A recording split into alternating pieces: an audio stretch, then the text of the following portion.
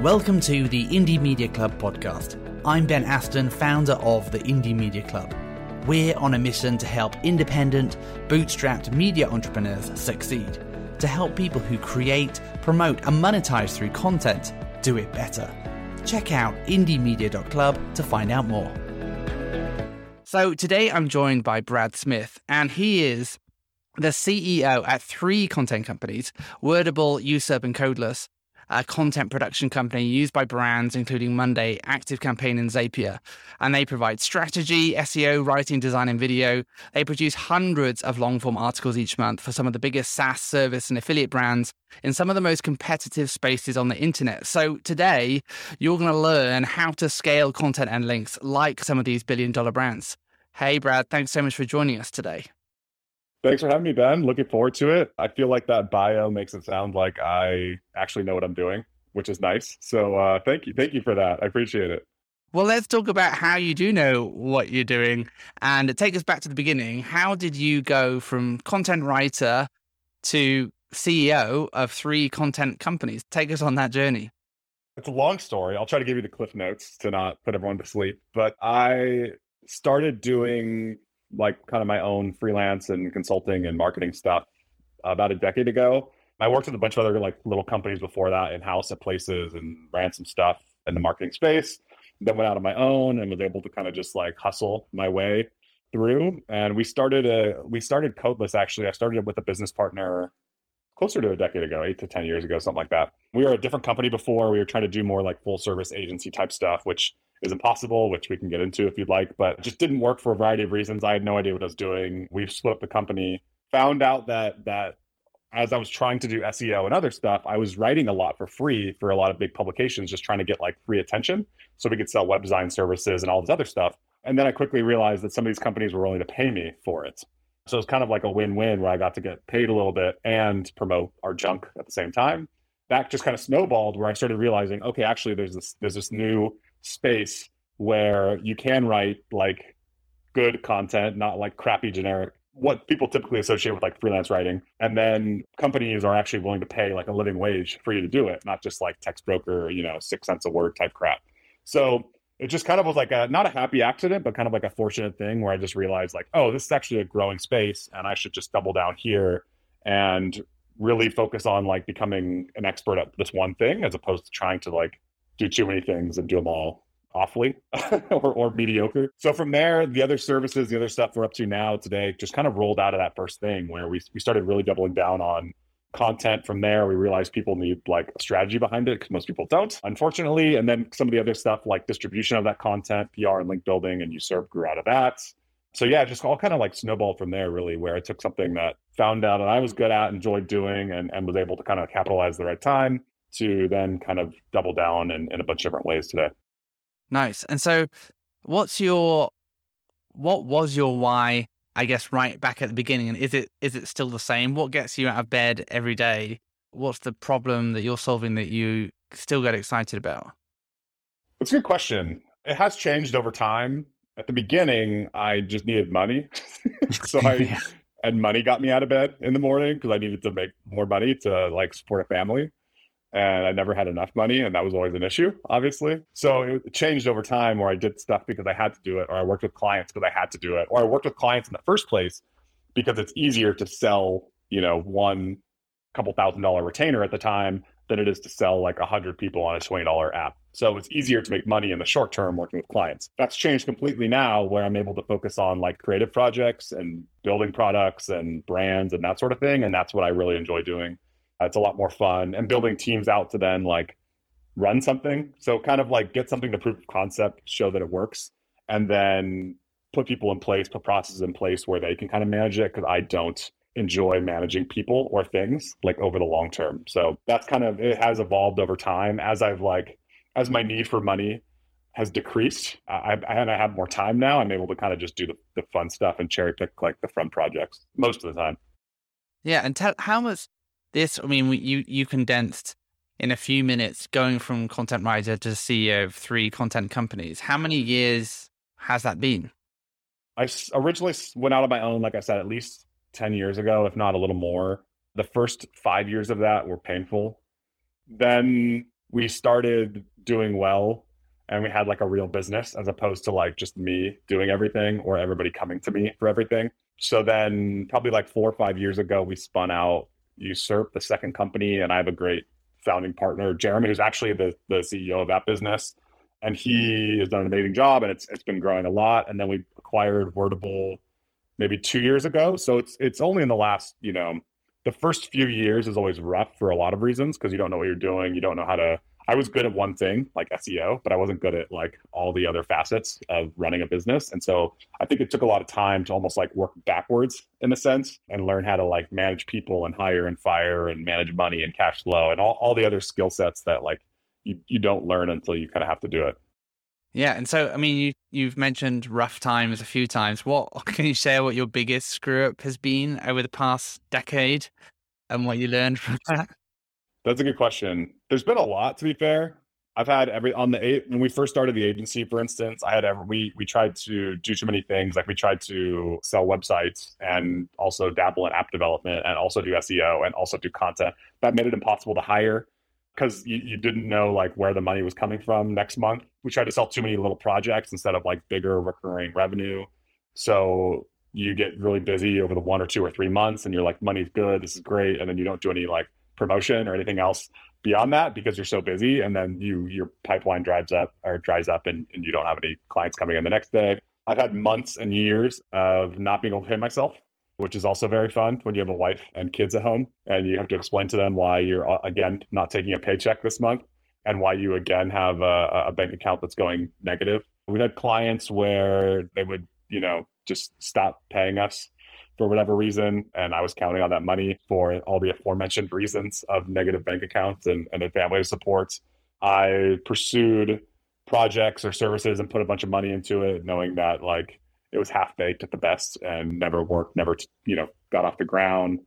I mean, there's just like loads and loads and loads of screw ups along the way that are all locked away in this like deep, dark PTSD side of my brain that I try not to revisit too often, to be honest. That's all good. So, I mean, let's talk about scaling content and links like some of the billion-dollar brands that you work with, like Monday.com, ActiveCampaign, Zapier. Tell us what these guys are doing. What are the brands doing? What are they ordering? How are they? What are they doing in the world of content and SEO to build their brand and to drive customer acquisition? And I mean, these are SaaS companies that we're talking about, but what are they up to? Help us understand some of that strategy. Yeah, they're doing a few things like slightly differently than I would say like most people do or the way most people approach this stuff. They're looking at both like very, very high volume and high quality at the same time, which is difficult. It's usually one or the other that most people do. And we can kind of like unpack that to say why. But when I say high volume, I mean like thousands of articles at a time, which means you're doing keyword research, topic identification for like large batches of content, not just like a bunch of one-off stuff that people typically do, especially smaller brands, that little trap they get stuck in. I think the big thing that it's because the space is getting so commoditized and SERPs are becoming more difficult. And even on the media side, probably a lot of affiliate people see this where you get really awful, huge brands like PC Mag or Forbes or whatever, just like ranking for best mattresses and all kinds of crazy crap, like just random categories that they frankly have no business ranking in, but they do. So to compete against that means you either need to go like super, super, super deep. Your stuff needs to be really, really, really good. So it's much better than what they're doing, or it needs to be insanely high volume. And so a lot of the biggest companies are trying to do all those things at the same time, which is very tricky because it means you're not just hiring or managing like 1 or 2 or 3 writers, you're managing like dozens of topic experts in different fields. So for example, with Monday.com, if we're writing like a project management article, that's a totally different writer than somebody who's also writing for the construction industry. And in both cases, you need like actual experts. You can't just like, again, hire a text broker for 6 cents a word and expect it to be like pretty good. And then from there, so it's almost like this factory process, this assembly line that you're building out. And then there's also distribution factored in as well. So it's obviously easier to rank on huge websites, but there's a reason they're big websites in the first place. And that's because they're spending tons of money on brand building activities, advertising, social ads, and paid, and also link building and other stuff. So if you're competing in competitive, my favorite, especially looking at like little affiliate stuff when they're like, oh, my pet site is ranking super well and I didn't do any link building. And it's like, yeah, well, that's because there's no money in that space. Like there is, but not from like a big competitive standpoint. So if you're playing with the big boys, guess what? You got to roll up your sleeves and do some link building, and it's got to be really good. And that's what I think big brands get right, is they get all these little details right in this huge kind of assembly line, if that makes any sense. Yeah. And I mean, let's talk about, so that they're ordering a ton of articles. There's a high quality articles from writers who actually know what they're writing about, and they're combining that with link building across and trying to build topical authority with a ton of volume. Is that right? Yeah, exactly. And a perfect example of this comes back to keyword research. So when most people do keyword research, they're just looking at like, the classic like volume and keyword difficulty. And they're sometimes or sometimes not factoring in like commercial intent. They're not factoring in like what stage of the funnel this is in, what kind of writers can write different content based on the type it is too. So a bottom of the funnel content writer may or may not be a good fit for like a top of the funnel content writer for various reasons. The other thing too is like, let's say you're trying to rank for a really competitive keyword and Ahrefs tells you that it's going to take 100 links to rank into the top 10 for this keyword. That's assuming things like you already have topical authority and your domain authority, all the other stuff's all right. Like if you're doing this at a high level, you already know how you're going to get that 100 links, and you know exactly how long it's going to take you, and you know how much it's going to cost you. All this stuff is planned out like before you actually put that article into, a workflow to be created and other stuff. And again, most smaller brands, most medium-sized brands or people that are new at this don't really have that like long-term kind of thought, and then B, they don't actually know how they're going to do it. So they don't have that fulfillment or delivery systems like ready to go. Yeah. And so tell us about the common mistakes then that you pick up when brands come to you and there's like, hey, we need some content, we need some links, we need some stuff to rank because we want to drive top of funnel, get some people onto our website because we want to sell them our widget. What are the mistakes that you're inheriting? Yeah, there's usually a lot of common themes. One of them is it's a lot of boring stuff, to be honest. A lot of like content operations, a lot of this boring.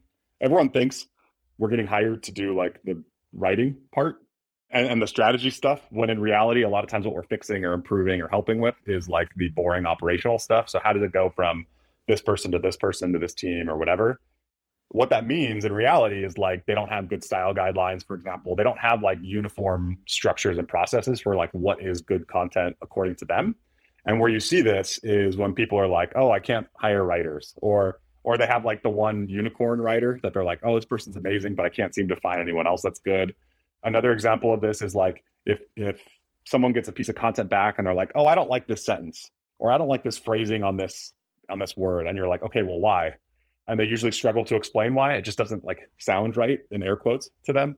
And it's usually an indication of like, oh, okay, so you just like want it to sound like you. You don't have like an actual uniform guideline for like, oh, this is what our good style means to us from a practical standpoint, meaning like, what do the H2s look like and how are they written? What like grade level are you writing for? Like actually get objective, take this very gray, fuzzy, subjective thing like content creation and really make it as objective as possible. Those are some of like the most common, to be honest. And there's lots more, but yeah. And so, I mean, let's talk about keyword research and topic identification, because this is, I mean, you talked about, top of funnel content, bottom of funnel content, and obviously and kind of identifying commercial intent in keyword selection. Like, what are we going to write about? Have people got any interest in buying our widget if they're searching for this keyword? So how do you help steer people towards or kind of gauge, I guess, commercial intent when you're doing your keyword research and topic identification? Because often the easier things, the easier terms to rank for, right, are dictionary terms. It's like what is project management? What is the project lifecycle? There's very little commercial intent there. But so how do you, when you're working with partners, steer them into the funnel-based, I guess, keyword content? And what do you look for in commercial intent around keywords? Yeah, it depends a little bit. So it depends on like first the type of business. There are some similarities. So SaaS companies and affiliate companies, for example, media companies should produce similar style of content, meaning like brand X versus brand Y, best like category, like you were saying, best project management tools for blah, blah, blah. There should be similar types of content like that, but a lot of times it also depends on where the company's at. And so you see this with early stage companies who maybe they just raised a bunch of money and they're in Series A, but their domain authority is like, 20 because they've been around for like a year or less. And most good SaaS companies are like very technical, which means they don't often have marketing and branding people at the helm or high up in the company yet. And so they think they want to rank for like best project management or project management against like the likes of Monday.com or whoever. And it's like, yeah, that's not going to happen anytime soon. You have years of work ahead of you if you want to like kind of challenge that realm. So I think a lot of it comes down to like where the company's at. But the good news is they can rank for bottom of the funnel stuff that might be less competitive. So some of those examples, like we just mentioned, would be brand X versus brand Y. I think that the key is to figure out or understand like how potential customers search for things and what they call things, as opposed to like what you're trying to become known for, if that makes any sense. I'm trying to think of examples, but you see this with companies like, I don't know, account-based marketing. Like people all try to like claim this, they try to create this new category because they have these very big ambitions. But the problem is if that lexicon isn't in your customer's vocabulary, they're not searching for it. And as SEOs, we can only, what's the expression? We can only harvest what's already out there. We can't like create demand. You can, but it's very expensive. It takes a long time. So a lot of it comes to understanding like how are customers actually searching for what we are doing or selling. And then what are also like the motivations behind it too. So if I'm doing like, just keep it with the project management theme, if I'm doing project management software, like what are people actually trying to solve with project management? Because like, yes, I might think or come to the understanding that I need a project management tool, but that's not usually where it starts. It usually starts with like, why can't my team hit deadlines? Or how to manage a remote team, or like all those types of like more top of the funnel topics that then kind of trickle down into, okay, someone's not only now comparing project management software or tools, but now they want to look at individual brands and pricing and all the other details. Another really shortcut or quick way of looking at this is when you're doing keyword research is just to look at CPC on the paid ad side. So generally speaking, not always, but generally speaking, keywords with higher commercial intent also have a higher cost per click because more advertisers are bidding on them. And that's especially helpful in B2B spaces where volume might be really low. So like if you're deciding between 10 different keywords and their volume is between like, or their estimated volume, which is all crap, like all those numbers from every keyword research tool is crap, like they're not good. But if you're ever to overlay that like 20 versus 50 local monthly searches with a CPC of $10 versus $30, that kind of helps you figure out, oh, okay, I should be targeting this, $30 keyword first. Yeah, thinking through that, the buyer journey in terms of like solution unaware. So I don't know that I need a tool, or I don't know that I need this thing yet. I just have a team that's disorganized and trying to think through that. Trying to think through all the ways in which someone could conceivably discover that they might need a solution. Like they might think they need a process, or they might think that they need a template or something, where actually they don't know that there's software out there that fixes that challenge for them. Yeah, and thinking, going through that funnel, okay, as they become solution unaware to solution aware, hey, I need a project management tool. What are those different options? And now I'm beginning to look at options, and I'm looking at, okay, well, I need an in-depth review of Monday.com. Okay, now I'm going to compare Monday with ClickUp. But actually, now I'm back to alternatives. What are alternatives to Monday.com? And thinking through that whole buyer journey. Totally. Yeah. I was just going to add on to that. Like, not even just different project management tools, but like Monday.com versus spreadsheets. Like, what are people already doing to solve this problem? Because they're usually solving it in different ways. Like, what are all the duct tape, band-aided workarounds that people are doing in their own life? And this is like the type of stuff that you unfortunately have to actually talk to people to gather. Sometimes, like, you don't always just know this. So it sounds stupid and obvious, but like, just talk to people, survey customers, like just get in the habit of actually talking to people as a marketer or content person, because otherwise you may not know how they're already trying to solve something, or how they're already, and why they decided to solve it a certain way, or with your tool or with another tool. Definitely. And so, I mean, it sounds like the solution to, ranking, that we're talking about is, we've talked about, that buyer journey and working back up from that high commercial intent. Those are good keywords to prioritize, but then we want to actually fill our whole funnel. So is it about quality with a limited budget? You know, you got $10,000 to spend.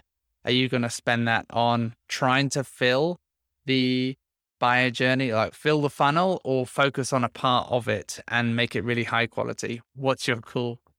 If I'm on a limited budget, I'm probably going to focus on bottom of the funnel.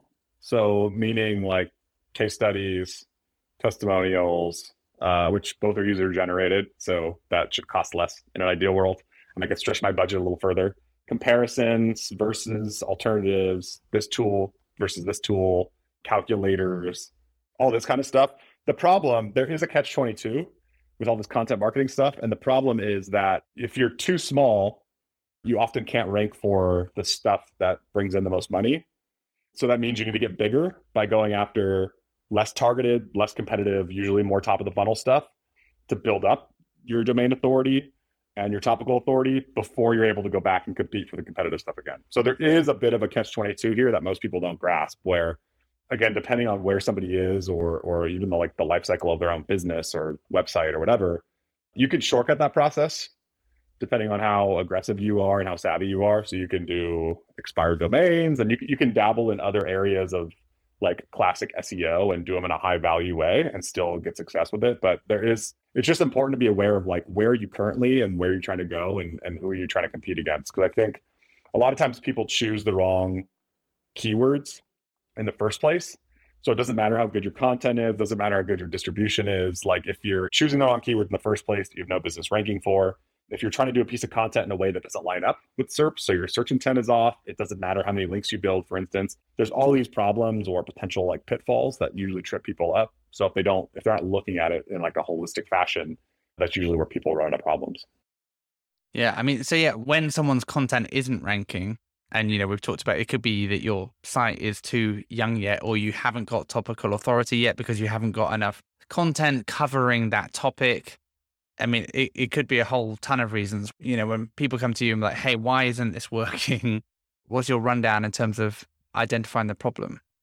Yeah, it's usually a balanced scorecard, the way I like to think about it. So in other words, you mentioned some of them right there, like overall domain authority, again, relative to like whatever your competition is or whatever you're trying to rank for. Page level authority, I would say, is maybe less important. I tend to think of more like domain authority plus actual links to the page. The content in a matter of like, does it actually line up with search intent? The content from a perspective of like the intangibles. So is it actually interesting to read? And is it unique or not? Does it have things like video or audio or custom images or other things that the other competitors don't have? Topical authority is also a huge one too. So if you have like one good article on a particular topic, that's great. But if it's a competitive space or if there's a lot of like closely related terms, you're going to need a lot more than that. And they need to be really, you need to think through the site architecture and internal linking structure and all that kind of stuff. So it's usually like this balanced scorecard of things that, again, most people or teams aren't aware of because it often requires a bunch of different specialties, to be honest. So somebody who's really good at outreach or making connections with journalists or bloggers to get like backlinks is usually not good at technical SEO or is not good at content creation and vice versa. And so now you're looking at like a team of, 5 to 10 specialties, not just like 1 or 2 hires or 1 or 2 people that are going to like supposedly oversee the whole thing. Yeah, and I think it's kind of going back to that prioritization. The way that I've typically tackled it is that I'll create the keyword content or the post that I actually want to rank for first, because just to get it indexed, hopefully, and to get it out there, and then you can always iterate it. And then I begin linking back, doing the internal linking from the easier content to rank for, to build the topical authority around that, supporting that pillar post, like the one that you really want to rank for. Building that snowball and the process of rolling that out is tricky, right? Because you'll be like, hey, this still isn't working. I've written my cornerstone post and now I've got 5 supporting articles and it's still not doing anything. Now I've got 10. So in terms of like content quality, which you kind of touched on, how do you what's your approach to optimizing the quality of the content? Because sometimes that is the problem, right? We haven't optimized it properly, but what's your approach for optimization? For sure. Yeah. There's usually a few clues or indicators, meaning like if you're a big brand or if you're a big site and your content's still ranking, page two, despite having all the other things done. So let's assume like all the other variables are like, an 8 out of 10 or 9 out of 10. And it's just for some reason, it's still not working. Usually you look for a few things. It usually is some sort of combination of like probably internal linking, probably search SERP mismatch, meaning you have a landing page and you're trying to rank against a bunch of how-to pages, or you're trying to push like a case study and it's all list posts. So that's like usually a pretty big indicator of like, just go look at what Google's already telling you is working. Don't reinvent the wheel here. Don't be too clever. Or you have like you have an article that used to rank really well and doesn't anymore. And you go look at the SERPs, and that's because you have a 10,000 word article because that used to work really well 5 years ago. And today it's a bunch of like shorter clusters that all kind of work together. So now you need to take that super long resource or guide and split it up into like all these closely related pieces of content. A lot of it's just kind of like working backwards and figuring out where are the gaps still. And then the other thing that you alluded to as well, which I really liked your idea of doing like the pillar first and then supporting articles. Sometimes it's just time. So sometimes you can look at stuff and just look and know that like, okay, we're actually entering a new category. We don't have topical authority yet for this space or whatever. Some of the positives to look for are brand new content that's getting published is ranking second page or third page within a few days. That's a positive sign, unless you know you're on the right track. Some of the less competitive stuff ranking on the first page within a few months, that tells you, hey, it still might take a year for like your big commercial head term, your best like XYZ product review. It might take another year for that to rank well, but you're kind of on the right path and you just need to keep chipping away at it. That doesn't mean you need to keep messing with the content necessarily, but it might mean you need to keep link building in the background. You need to keep like updating or refreshing it as you go over time, as stats get outdated, or, all these things move. Like the SERPs are a moving target. So just because you optimize it 1 month or 1 day doesn't mean 6 months from now you're not going to need to like tweak things or improve things. Right.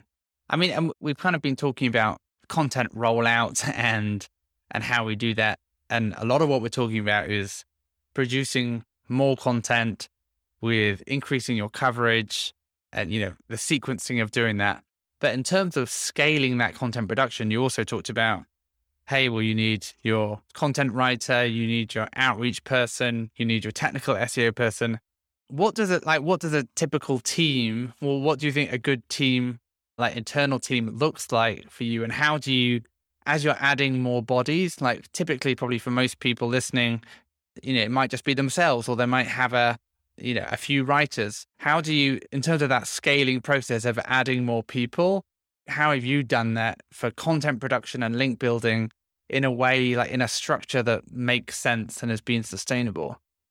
I think a lot of it comes down to, number one, being really clear on what kind of content you're trying to create and why. So for instance, like 90% of the content my agency creates is very similar.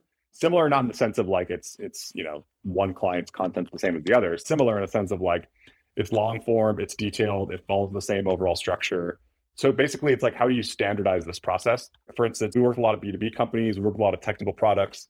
The style of content we create today would not be a good fit for like a highly visual e-commerce product or a celebrity gossip blog. Like those are completely different spaces. They require completely different. So being very clear on like what is the actual standardization of what we're trying to do. From there, the team that we would build out basically is like, you have your marketers or strategy people on the front end, usually figuring out some of these things we talked about, like topic identification in the first place. Like, should we go after these keywords and why and when? Prioritization is a huge thing. From there, they kind of also figure out like, what's the overall angle or scope of this article? So in other words, like how long should it be? What style of content? Who's the audience? All that kind of stuff. From there, it usually then goes to a writer. So this is one of the things that people miss with both content optimization and link building. They think of those two things as like, you just sprinkle magic pixie dust at the very end on this crappy piece of content, and then things will just work out well. Unfortunately, that's not the case. Like content optimization and link building, like to actually do those things well, means you have to factor that in at the very beginning, and you have to create a certain style of article. As an example, a custom image or graphs and charts comparing proprietary data is going to work way better when we do outreach, try to get links to that thing, than like just a generic, what is factual black and white content. So it goes from like the strategy kind of marketers to the writers and the writing team. And from there, they usually work with editors and get paired. I think of editors in two ways. Editors, more senior editors, are topic experts, and they're looking at the accuracy of the content and the writing, like the actual, that's the kind of like the gray area, the intangibles, like, is this actually interesting writing, the phrasing, all that kind of stuff. The second part of editing is more like copy editing, plagiarism, all the like still important but lower level type tasks. And we actually a lot of times split those things up. So I don't want my senior editors who are expensive and very good burning out because they're like copy editing everything and trying to figure out if a hyphen goes here or a comma goes there or whatever. And then from there, again, a lot of that stuff then goes to some sort of like project manager or coordinator who then is worrying about uploading stuff, formatting content, looping in designers, or if like looping in people who are doing like outreach, link building partners, maybe we're doing like co-branded stuff. If you're doing any like social or paid ads on top of that to distribute the content, that's usually another person too. So it's usually this conveyor belt. And it all helps when you have this standardized process. So if you're looking at 1,000 keywords, you could maybe boil those 1,000 keywords down into like groups of 100 keywords each based on the type of content that it is. So my what is article is going to look one way. My this versus this article is going to look another way. You start with like these general templates or frameworks, and you kind of like spoon feed writers with how and what they should write to make their life easy. And then that also makes it easier everything down the line because the editors then know exactly how to edit this style of content versus this style and all that other stuff. Yeah, I think that's super helpful. Thinking about, I mean, you're talking about building a factory, building a process, and in order to create that repeatable process, you need to define the thing that you're expecting at the end of the process and dissect that into the different pieces so that when we, the strategy that we're creating, the output from that, the briefs that we're creating all enable us to add more bodies and create the same consistency throughout that process. Yeah, definitely. I think people get hung up on things that don't matter too often, right. Meaning like we have a good content brief process, for instance, but it's like sometimes, I don't know, people just get hung, they think it needs to be like this amazing, never seen before thing. Or on the other side, they obsess over like a certain type of writer that they're looking for. And then they complain that they can't find enough writers. And I think they're on both sides, you're missing the mark because if you have a true like system-based approach, all these things are interchangeable. Meaning like it's about doing the simple things really well and fast and doing it at high volume. And also with the people side of it, like, yes, you need good people, but if you have a good system, people are also replaceable. So if one person leaves, if one person gets sick, like whatever happens, you could just replace them with other people. And you shouldn't see a huge drop off. And if you do, it's a people problem, but it's really underneath that, it's really like a system problem, if you see what I'm saying. Yeah. I mean, let's talk about like, in the 10 years that you've been creating content, getting it to rank for other people, driving traffic through link building, but also through that content strategy. What have you seen? And various algorithm updates, obviously. What's changing in the content creation space, or what do you think people should be cognizant of that you've seen evolve or evolving right now? Yeah, that's a good question because I've seen this since like Panda and Penguin content, like going all the way back to what we have today, which is very different. The good news is that the classic principles of SEO and content creation actually haven't changed all that much. The real core principles. The bad news is that it's just getting really, really hard, and the quality bar keeps raising. So 10 years ago, you could just pump out any old crap of 500 words and it would do well. Today, unfortunately, like that's not the case. So what I think has changed most dramatically is the focus on quality. And again, quality is this very subjective, intangible term, but usually what it means is like people writing who actually know what they're talking about, which sounds obvious, but again, isn't when you read most content out there. Also, too, writing in a way that's actually interesting to read. And so this is one of my pet peeves is like when people if you think of like a good magazine article, if you remember magazines, like that style of like writing is actually really interesting. And it's usually, there's a defined voice behind it. It's not just like generic and fluffy and surface level, if you see what I'm saying. Yeah. There's like very concrete things, there's stories woven in. And then also too, like the focus on different media types is another huge one. So I think it's pretty obvious like where the world's going in terms of content consumption. It's video. It's not text content, but text content still does well for big Google. So it's kind of like, how do I create a 10,000 word article that's super informational, but also interesting to read, but also can sell my product, but also still works well on social, and I can still do like a video about it. And that's what's really hard today, is like, how do you satisfy all those demands? And that's usually why it requires like a team and not just like a couple of people banging stuff out. Yeah. No, that's yeah, I totally agree with all those insights there.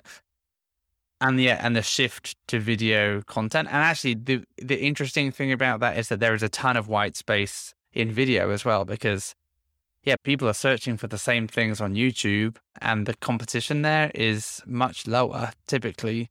I mean, very general now, but there's less competition. So a quick hack is to make a good video, insert it into your post about that same topic, a supporting video, and it's going to help it rank, and the video is going to rank too. There's this symbiotic relationship between, hey presto, two things owned by Google, YouTube, and how it appears on the SERP. Oh yeah, 100%. YouTube's a little more like SEO 1.0, where it's like just like pretty good content will rank well. You don't need to worry about links. You don't need to worry about like all this extra stuff. Like you were mentioning, head terms that might be super, super competitive from a text standpoint, or maybe even like completely out of your reach, you can rank for on the video side. And then the blended SERP is another huge one. So if you, I think I was doing keyword research a little while ago. One example that I remember is like HubSpot tutorials. So if you just went and Googled HubSpot tutorials, it's not a bunch of text articles ranking, it's a bunch of YouTube videos. So the YouTube videos are actually getting placements on a traditional like text SERP. And that's really important as Google continues to F with the number of places that you can actually rank for. So there's more advertisements, there's more instant answers where, let's be honest, they're basically ripping off your copyrighted content and they're stealing it. That's what they're doing. But I can't sue them, or I'm not going to win that battle. So I'm not going to like try, but they're stealing your content for instant answers and the knowledge graph and all that kind of stuff. So as Google continues to like rip away the places that you're actually able to rank for, things like video. Breaking news is another one that tends to like, you can opportunistically go after SERPs. However, in a lot of cases, I would almost not recommend that, because it's a very uphill battle if you don't have the writing team and the ability to like truly pump out breaking news style content. It's a very difficult kind of space to be in, space to play in. Yeah, that's a timely game and a volume game in order to win that battle. But yeah, I think having that focus on keep for your, know what your top 10 terms are and keep checking the SERP, because the SERP is changing. Like, is Google embedding tweets in there? Are they sticking in weird stuff? Because they're changing it all the time. So keeping an eye on what they want, what they think is a good result, and making sure that you've got your bases covered in terms of media, I think is super, super valuable. Cool. We're going to close with a lightning round. And I want to know, what is the best advice you've ever received? Wow. That's a good question. I guess a couple of them come to mind. One of them is like to seek out unfair advantages. And I think this is super important, especially for media creators and media businesses, because it's like, again, if you don't know how you're going to like compete against, PC Mag or Wired or whatever, then you better like figure it out, or Amazon. So like you can't just like go head to head with them. So what is your unfair advantage relative to the competition? I think that's one thing. I think, speaking of Amazon, I think Jeff Bezos said something like this. It's like, don't focus on the things that are going to change, focus on the things that are not going to change. So don't waste your time. Like, I don't know. We don't do TikTok. We don't do like anything that cool or hip or trendy. Like, I don't know what's going on in the world, but this one thing that we are good at, that is our unfair advantage, we know inside and out, and we'll, destroy anyone else at it, is my attitude. So we just kind of like, just keep chipping away at the stuff that's not going to change, like that, like this move to video, like we talked about, that's only going to grow and grow and grow and grow. So to spend more of your time focusing on like what's not changing as opposed to what is. Yeah. Tell us about, I'm interested, which of your personal habits do you think has contributed most to your success? You've been on a journey for 10 years. You've been through some rough times and better times, but you're now, a CEO of 3 content companies. What's helped that? I think I'm just maybe dumb and stubborn, like a donkey, or like a cockroach. So I get, when you read these like biographies or interviews, most podcasts or that people people always like talk about their persistence as like, oh, they're so brave or courageous or whatever. And I think it's just like, I'm just too dumb to learn my lesson. And I'm just like, I just keep plugging away at something and I just keep trying to figure it out. And when I can't do something or when I can't figure it out, I just get like more mad and angry. And then I usually just spend way more time and money on it. Like the sane, rational person would stop or would slow down or would like stop wasting money on stuff that's not working. And to me, it just like gets under my skin more. So yeah, being an idiot, I think is my greatest strength. That's nice. I think that's the first time someone's described themselves as a cockroach. That's nice. In the most flattering way possible. Yeah. Can you share an internet resource or tool that you use regularly? We've kind of glossed over tools actually so far, but you must use a bunch of tools. What are some of your favorites? I do use a bunch of tools. I often try not to talk about tools because people just get like tool envy or whatever, and they think that that's the solution when it's not. It's the processes and it's all the other boring stuff. So stuff I use regularly would be Loom videos because I hate meetings. I hate Slack. Can't stand Slack. Loom videos, Google Docs. I want to like try to communicate with our remote team and other people, clients, whoever, in like a very evergreen way or in a way that's asynchronous. So I don't have to like either A, sit on the phone or B, explain the same thing 20 times. So I use those tools pretty regularly. I also use Bear Notes just to make notes to myself. Because again, maybe this goes back to me being dumb, but sometimes I have to like document what I did or like why something did or didn't work. And then I can refer back to it later. So I try to use just like really basic low tech tools. Our team and our people use more sophisticated tools, but I purposely don't use them or have access to them for a number of reasons. But I don't want to spend more time grooming or updating a tool than like actually getting something done. So I tend to keep it low tech. I use Moleskine notebooks. I use very like old school, style stuff. Yeah. What book would you recommend and why? I would recommend a really good book I read recently was called The First Tycoon, about Cornelius Vanderbilt and how he started and built up this, and it kind of touches on like that Gilded Age of American entrepreneurs. And I think it was really interesting because a lot of the stuff that they were doing then still applies today. And I think that that's where people go. I think that's where people go astray a little bit. Like, even if you think of like marketing, people think like growth hacking is a thing when it's just like a bullshit made up term by developers and technical people who don't want to talk about marketing. If you look at like marketing back in the 60s when it came out, it was like product and placement and pricing and distribution, all these things today that get bastardized and split across different departments, where today most marketers are like glorified project managers / PR people or advertisers. Most marketers and most companies have no influence over pricing or distribution or whatever. So I think it's important to like look back over history and realize that like what we're doing today is just like hyper speed and a new form of what people did and mastered like years ago. Yeah. And for someone at the beginning of their digital media journey, maybe who's starting out creating their pet site or whatever it might be, what was one piece of advice that you give around scaling content, scaling links, like a $1 billion company? What's one thing that they can take away? The challenge is recognizing where that person is, like where you are in the context of the world and in relation to like what's out there, and picking tangible, achievable goals or milestones. The harsh answer is that you don't have any business competing with $1 billion brands, and you don't have any business trying to compete with $1 billion brands.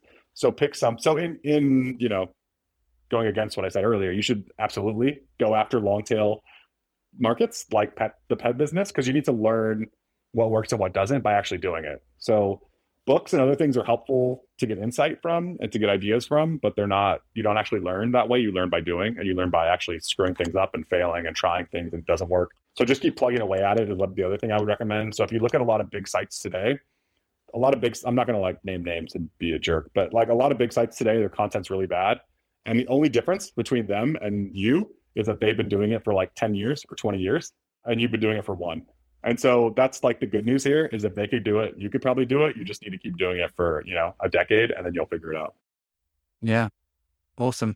Brad, where can people find out more about you, what you're doing with Wordable, Usurp, Codeless? How can people find out more about that? So, so our companies are like Codeless.io, Usurp, USERP, like search engine result page, which is both clever and stupid depending on if you're in on the joke or not. Usurp.io and Wordable.io, and then I'm on LinkedIn at BS Marketer because those are my initials. and because all marketers are also kind of full of crap. So yeah, those are usually the best places to get a hold of me. I don't do much social, as you can tell, but yeah, those are usually the best spots. Awesome. Well, thank you so much for joining us today. It's been great having you with us. Thanks, Ben. I appreciate it. And if you like what you heard today, please subscribe and stay in touch on indiemedia.club. And please leave us a review on iTunes too, so other people can find us. But until next time, thanks so much for listening.